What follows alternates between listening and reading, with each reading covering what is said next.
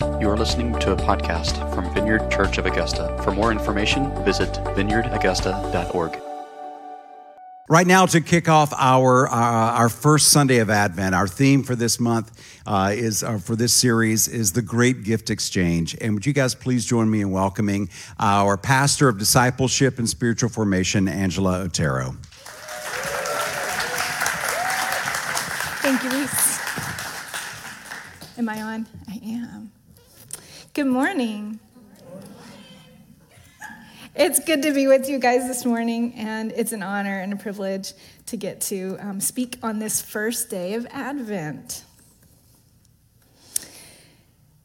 So I have two, what I like to think of as pretty humble goals for this morning, and I'll just go ahead and tell them to you right up front. The first one is, it's my hope and my prayer that we all walk away from this talk with just a little bit more knowledge and context about the prophet Isaiah, because we're going to be reading a lot of Isaiah this month.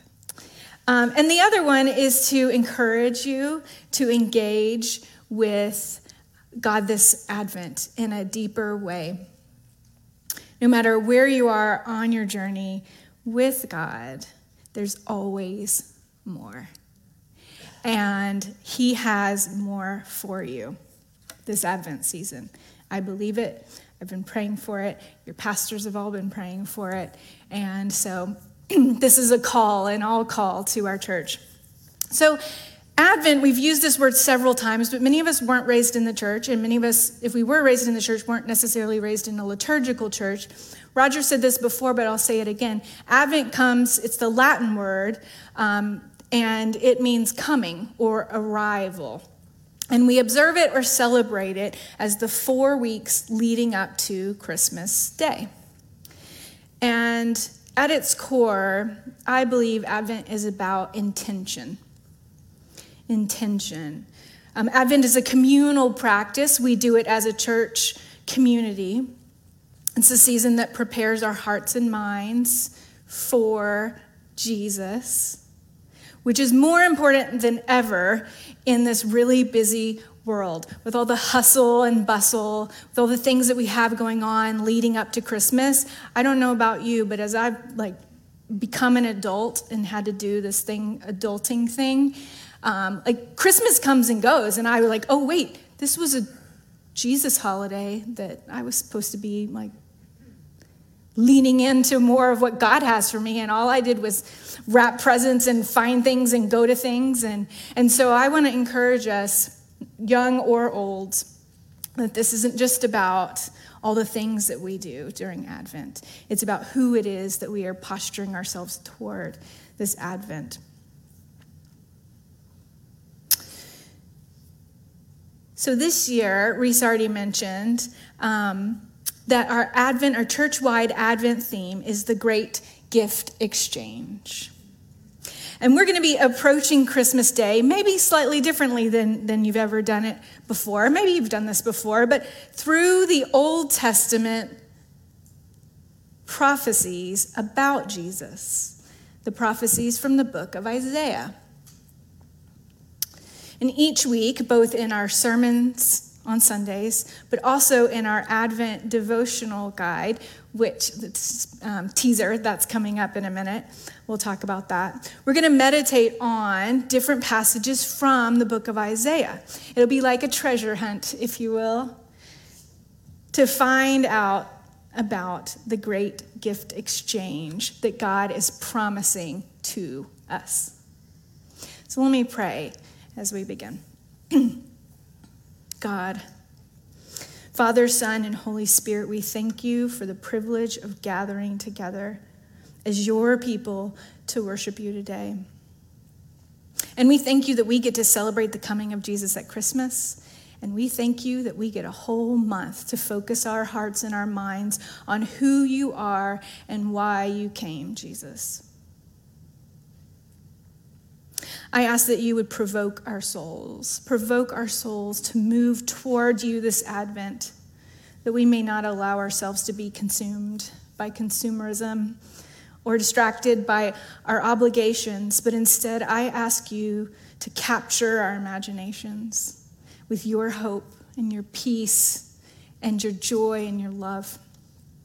Give us the grace to make you the focus this season, not just on Sundays, but every single day of Advent leading up to your arrival on Christmas Day, Jesus. I pray this for our church. Amen.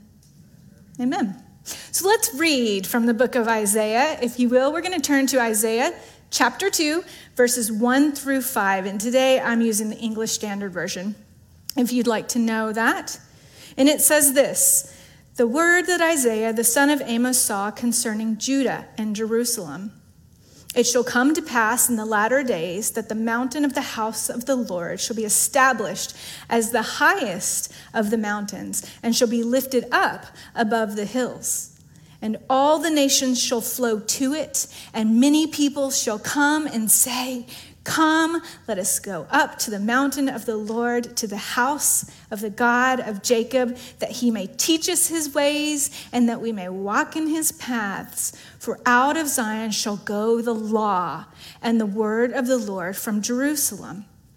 He shall judge between the nations, shall decide disputes for many peoples, and they shall beat their swords into plowshares and their spears into pruning hooks. Nations shall not lift up sword against nation, neither shall they learn war anymore. I love that turn of phrase. Neither shall they learn war anymore.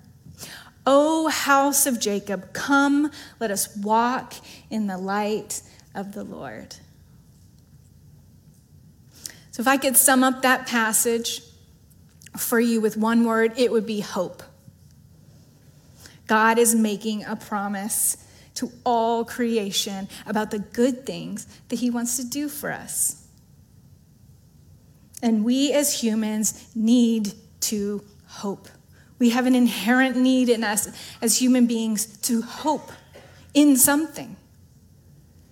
And I think it's the hope for someone who's greater than we are, to fix what we've broken and to intervene in the battles that we face. And in this passage, God is saying, I am the one who is greater. And I want to exchange your real-life battles for real-life hope. So today's talk is titled, Exchanging Battles for Hope. And let's look at verse 1 again closely and get a little more context here for what's going on. So it says, this is the word that Isaiah, the son of Amos, saw concerning Judah and Jerusalem. So Isaiah here is claiming to be speaking on behalf of Yahweh, God. Isaiah was a Hebrew prophet who was believed to live about 700 years before Jesus' birth. And he was born in Jerusalem, and he found his calling as a prophet through his vision that he had in the year that King Uzziah died in Israel's history. And at this time in Israel's history, the nation was broken. It's broken into two kingdoms, the northern kingdom of Israel, and then the southern kingdom of Judah, which contained Jerusalem. So that's why there's that reference about Judah and Jerusalem in there. And we now, all these years later, believe Isaiah's prophecies to be true because he foretold about the empire of Babylon, that it was coming, that it was going to destroy the Hebrew people, and he foretold about the Messiah. Babylon happened that happened about 100 years after his prophecy, and then Jesus came about 700 years after his prophecies about the Messiah. And so we are able to believe that Isaiah is true, even now, all these years later, when we read this stuff, and it's kind of foreign to us as we pick it up, because his prophecies have been shown to come true. But unfortunately, oftentimes when we pick up the book of Isaiah, maybe it's just me, maybe it's not you, but I think the books of the prophets are a little bit intimidating. Anybody feel the same way? Yes. Anybody? Okay, thank you. Does anybody kind of dread picking, when you're picking a verse to read from the Bible, it's not choose a prophet? Anyone? Okay, I got a few honest friends out there who have my back. It's probably, at least for me, because they're really ancient writings by men we didn't know in a historical context that we aren't very familiar with, using strange metaphorical actions and imagery. The prophets were weird.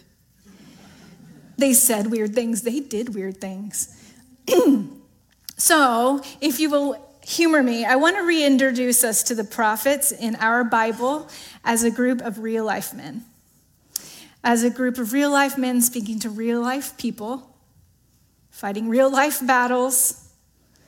And they do this through a specific kind of Hebrew literature. The prophets, it's a kind of literature that we kind of have to understand in and of itself to understand who they were and what they were saying. So there's this really amazing resource. It's called the Bible Project.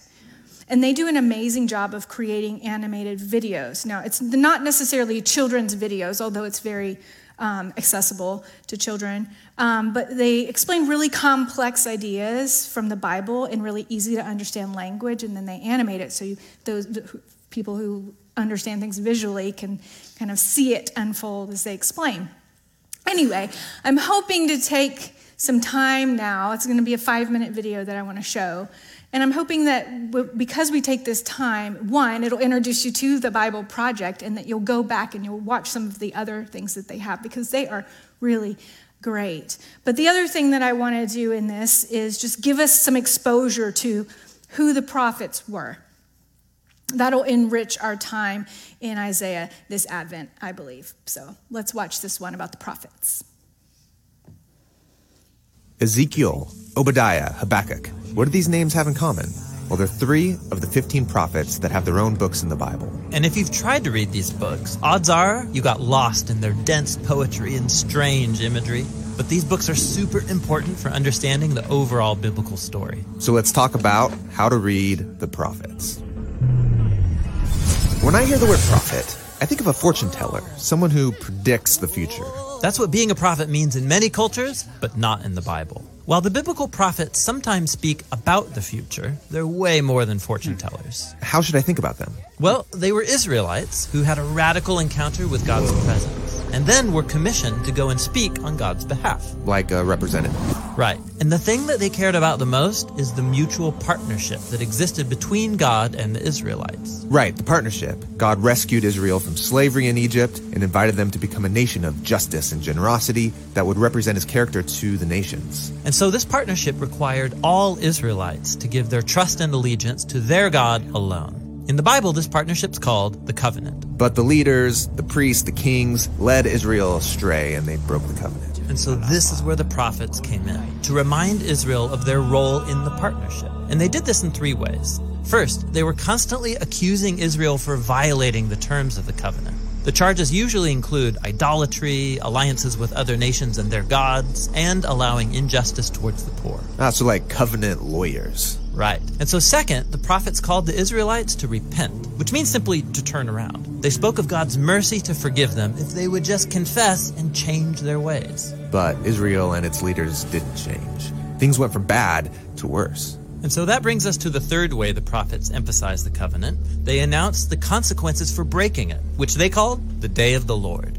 Oh yeah, the apocalypse, visions of the end of the world. Well, sort of. The prophets were mostly interested in how God would bring his justice on Israel's corruption and on the violent nations around them. And while explaining these local events, they often used cosmic imagery. Cosmic imagery? Yeah, like Jeremiah. He described the exile of the Israelites to Babylon as the undoing of creation itself. The land dissolves into chaos and disorder, no light, no animals or people. Or Isaiah described the downfall of Babylon as the disintegration of the cosmos, stars falling from the sky, the sun going dark. For the prophets, when God acts in human history to bring justice, it's a day of the Lord. So the prophets aren't talking about the end of the world.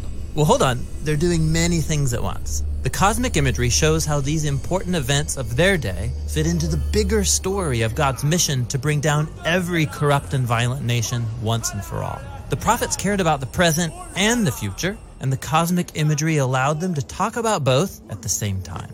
Got it. So no matter when you live, the day of the Lord's bad news if you're part of Babylon. but is good news if you're waiting for God's kingdom.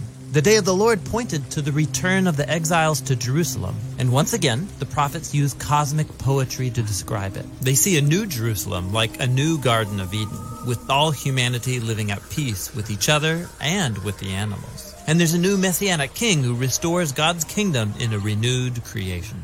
Beautiful. So those are the three themes in the prophets. These prophets must have been very powerful, persuasive speakers. Well, some were, but others lived on the margins. They would often perform strange symbolic stunts in public to communicate their message.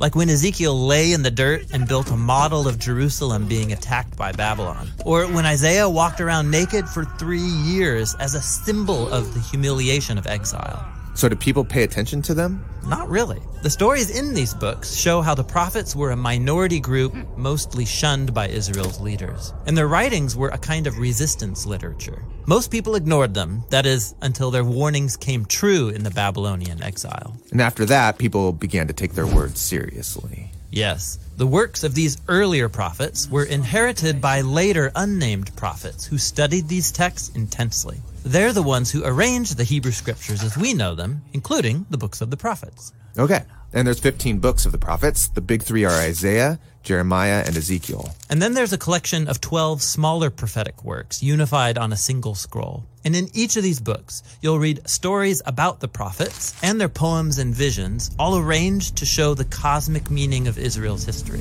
How God would turn their tragic story of failure and exile into a story of hope and restoration for all nations. And it's that twin message of prophetic warning and of hope that the prophets cared about so much. And it's a message that we still need to hear today.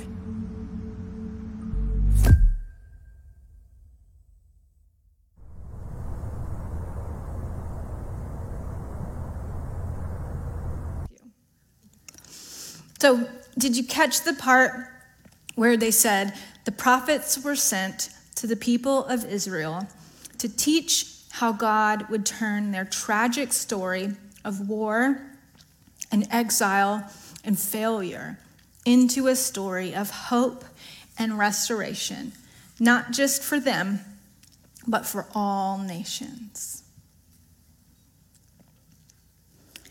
That's important. I think that's key when we look at the prophets, to remember that. We can read all of the prophets through that lens and understand the nature of God and his big, big heart. So let's look again at the verses that I read a few minutes ago. This portion is a promise of hope about the good that God will do, the good that the prophets in that video were referencing. This is the great exchange, and it's a great reversal, if you will, of taking wrong and making it right. Okay, so chapter 2, verse 2. It shall come to pass in the latter days that the mountain of the house of the Lord shall be established as the highest of the mountains and shall be lifted up above the hills. So, little context here from the ancient Near East. The high places were where all peoples from all religions would go and worship their gods. They believed that the gods dwelled in high places, and to get closer to God, they would build their temples up on mountains and high hills. And in these temples, the other nations with their other gods would perform pretty grotesque rituals up there in the high places. So when Isaiah says, the house of the Lord shall be established as the highest mountain, he's saying two things at once. Maybe more than that, but we'll focus on two. Here's the hope. One day it will be proven that our God is the highest of all the gods. Our God's mountain is higher than your God's mountain. All your God's mountains.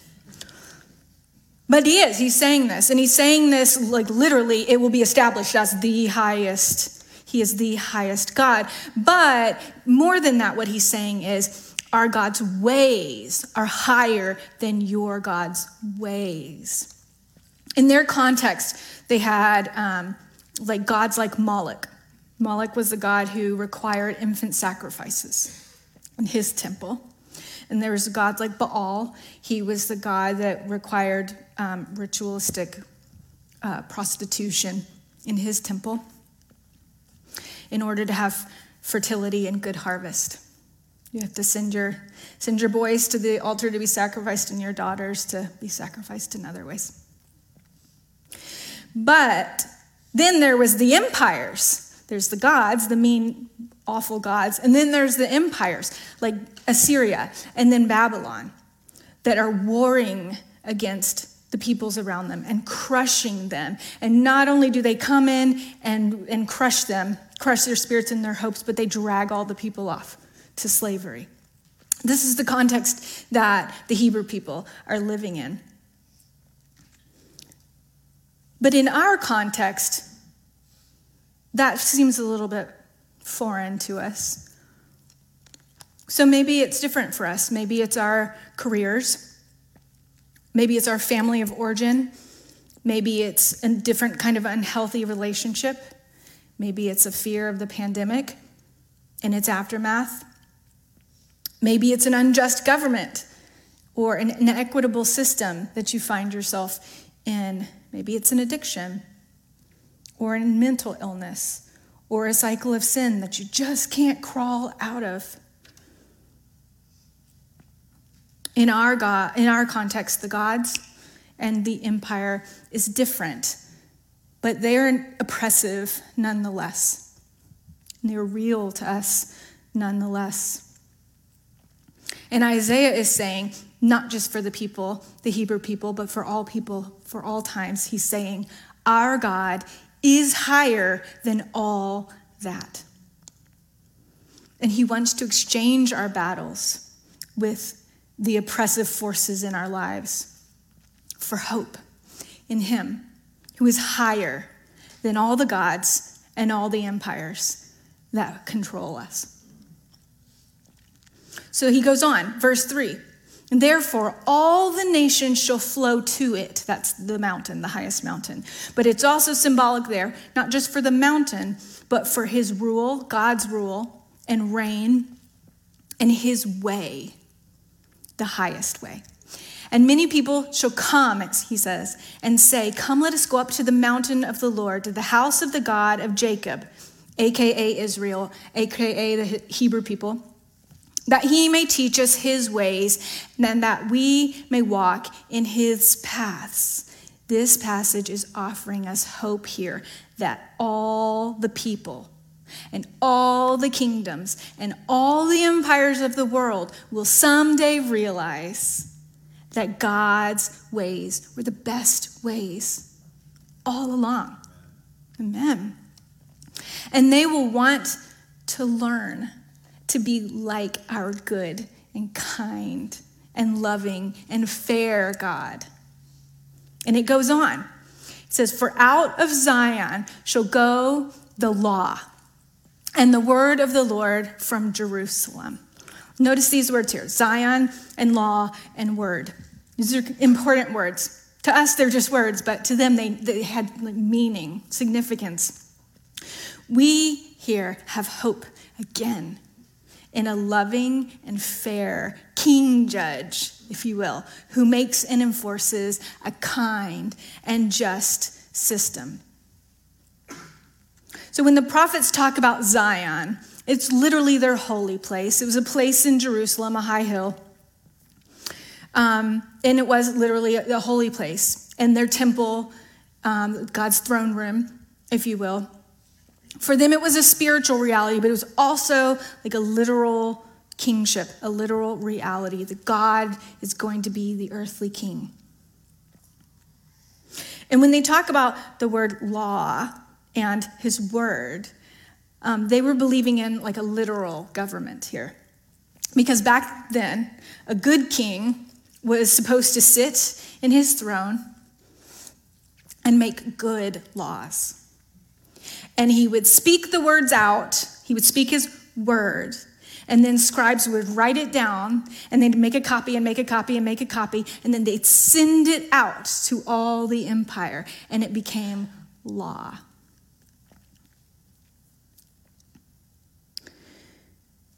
So that's the context and the promise that they're hearing, is that there's this king. He's promised God is going to be the highest. He's going to sit on his throne. He's going to make good laws. And as he speaks them, they will write them and they will go out. And everyone, everywhere will have to obey. But it's also symbolic, not just for that time, but for them, but through all history and now for us. For anywhere on earth where God's good ways are being proclaimed and enacted, his kingdom is coming. And remember how the video explained that the prophets, they were doing many things at once. One of the things they're doing is they're caring about the present biblical time. So they're in history, they're in a historical context, speaking about something that's going to happen in their actual history. And we're not sure if they realized this or not, but they were saying more than just what they were saying. They were speaking about all of time. And Isaiah was prophesying about the powerful and cruel empire of Babylon, but he was also prophesying about a greater story that God is telling to all of humanity. All of humanity who are now exploited and enslaved by sin. And he was prophesying about the one who is greater, who would deliver all of humanity from the empire of sin and death that has captured us all. All this all at once. He's doing all the things. But Isaiah promises someday we will all be ruled by this God, this King. And then in verse 4, he says, he shall judge between the nations and shall decide disputes for many peoples. Nation shall not lift up sword against nation, neither shall they learn war anymore. The next piece of hope here is that we have hope in a peace-loving and strong king who creates a nation of peace and stability. The hope is that he's going to make things right. He's not just a kind king who makes kind laws. He's also a fair judge who makes sure that the good laws are enforced. So I don't know about you, and I don't even know where this came from, but I always think of judge as a scary word. Like the judge is scary, and that if God's a judge, he's like, can't wait to come tell me that I've done something wrong. I don't know. Maybe it's just my sinful nature, because I don't feel like the people around me put that on me. But just somehow inherently, I hear the word judge and I cringe. Like I'm about to get caught for something.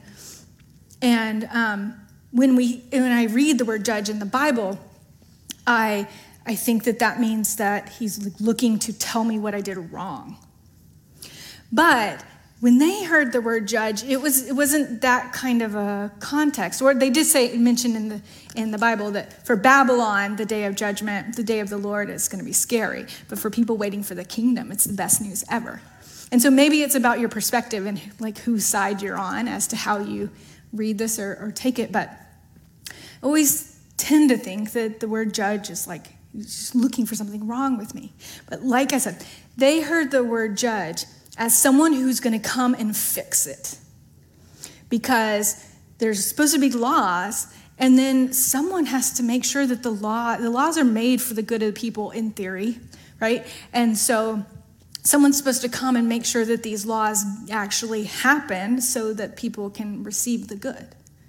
Well, what happens when people are breaking the laws and good isn't happening for people? We need someone to come in and say, hey, you did this wrong. You can't do this to these people anymore. And so what they're hearing when they hear that God is this judge and he's coming to judge, they're hearing, oh, yes, thank you, finally. These big, scary Assyrians with their yucky gods, and these big, scary Babylonians with their yucky gods, and then the Romans, they come after this, the Roman Empire with their yucky gods. Like, oh, God's going to come and stop this. He's going to say, nope, this is the way, and this is the law, and this is my word. No more of this. And so they hear the word judge, and they hear, yes, finally. He's a fair judge who makes sure that the good laws are enforced and that people play fair, and that the weaker nations and peoples are protected by the laws. And there is hope that he will come and put the systems to right. And they were hoping this in a governmental sense because they were literally scared of the empires coming against them. But for us, reading this now, our empires are different, and the things that oppress us and enslave us are different. And there's hope that he will come into our personal nations. So that for me, my nation of Angela, whatever that is, or the nation of my family, or the nation of my community, that God will come into the nation of my life in this context. And that he will come and that he will set things right. And that he will bring a personal peace and a personal stability to us here and now. All these promises he's making to us. And then this part ends with this beautiful call. O house of Jacob, come, let us walk in the light of the Lord. This passage is a promise of hope that our God, our Lord, will come. And he promises this to them, but he also promises this for all of us, for all the nations, throughout all times. And he'll prove that his ways are the best ways. We don't have to prove it. He's going to prove it for us. And these ways will be so good, in fact, that all the people from all the nations, they'll realize on their own. We don't have to tell them. We don't have to get people straight. The people will realize because they'll see. And they'll want God's ways too. They will be hungry for God's good ways. And when this happens, God will take the injustices and he will set it all right. And this was a literal promise to Israel, but it's also a greater promise to all people of God. And so in the weeks ahead, you'll hear more about how Jesus becomes the key to all these promises. Roger alluded to it earlier today when he talked about the coming of Jesus at Christmas and then the coming of Jesus again in the final age to come. But that's what we get to talk about this Advent. Because Jesus is the one who makes the great gift exchange possible. He will exchange oppression for freedom. He will exchange injustice for justice. He will exchange our battles for a great hope. And he empowers us then to be those hands and feet who do the same for the people around us right here and right now, looking ahead to the someday when it will all be finally set right. So here's the invitation for today. God is calling to each of us through these verses. And he wants to exchange our real life battles for real life hope.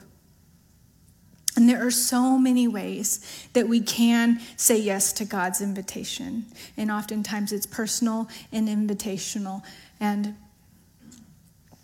it's important that we say yes to the invite that God is giving us.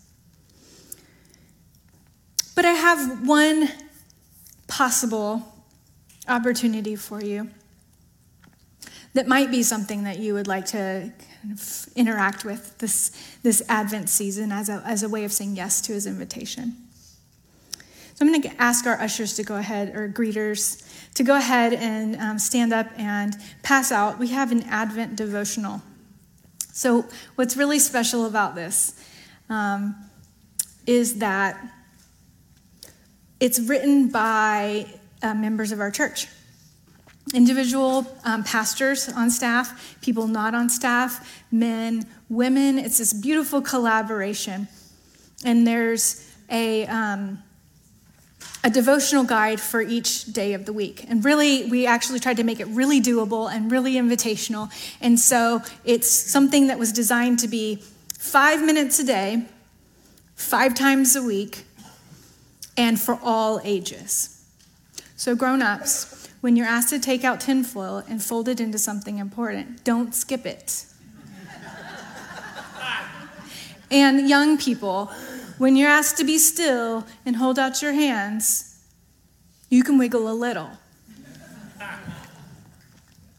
But there's important things in here. As I was reading and as these were coming in, as our contributors were sending them into me and I was compiling them, I just was moved to tears. There's beautiful things in these daily devotionals. There's gifts for you in here, and if you will take it and you will utilize it during Advent, I think that God will meet you in these moments, in these days. If you're not a paper copy kind of person, we have enough copies for every household to get at least one today, and we can make more copies if we need. But there's another really cool thing that we have, and that is that you can subscribe online. And instead of having a paper copy that you need to keep up with, you could instead subscribe online, and it'll send you the daily devotional to your email inbox, if you prefer, at 5 a.m. Ding, it'll be there, inviting you to start your day in the presence of God. So let me invite you to use this. And I think one of the things that makes it fun is that if many of us are doing it together, we know, like, I read this, but so-and-so, my friend in church, is reading it too today. And isn't that kind of a cool thing that we get to do? Or if we're not, like my parents are in our church, I'm not in the same household as them anymore because I'm growed up. But if they're reading it across town on the same day that I'm reading it in my home, like what a special way to do something together and apart at the same time. So here's just an example, a way that you can allow God to meet you in a special way this Advent. And I do. Our prayers are all over this, that it really would be something that is just deeply rewarding to you. But I would just close by saying, God wants to meet with you this Advent. He doesn't want it to just be a Christmas that goes by without us taking time to incline our hearts to him. So I'm going to invite us to do a little bit of that right now. And so let me invite everyone to stand up. Worship team, if you want to go ahead and come up. And ministry team, prayer team, if you'll go ahead and make yourselves available as well. We've got about 5 more minutes to the service today, and I'm going to take every single one of them.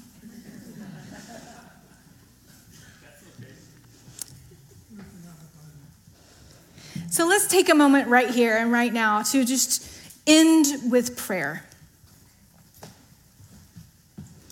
And let me invite you to stand where you are, close your eyes, make this kind of your personal moment between you and God. It's so beautiful to look out and see the people of God all together and yet having this moment with God, each individual person. So as your eyes are closed, just take a couple deep breaths. And as you breathe in, think about what is your personal battle right now? What is the lowercase God or the lowercase empire that has got you under its oppressive thumb?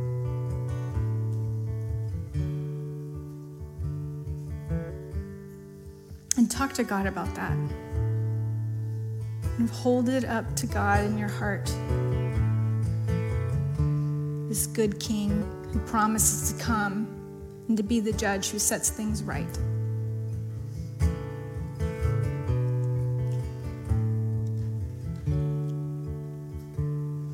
God wants the best life for you. Jesus said, I have come that they may have life and have it to the fullest. That's his promise. God is saying, no matter how good your life is right now, no matter how bad your life is right now, God wants to make an exchange with you, a great gift exchange. People so often misunderstand the God of the Old Testament. But here's his heart. Here's the good news. He says right there in Isaiah, give me your life. Give me the ways it's broken. Give me the battles and the wars that you're fighting. Give me the injustice that's been done to you, and I will give you my ways. And they are good, and they're lovely. And I will show you my path, and you can walk in safety and hope. That's my promise. So take hope. That's the good God.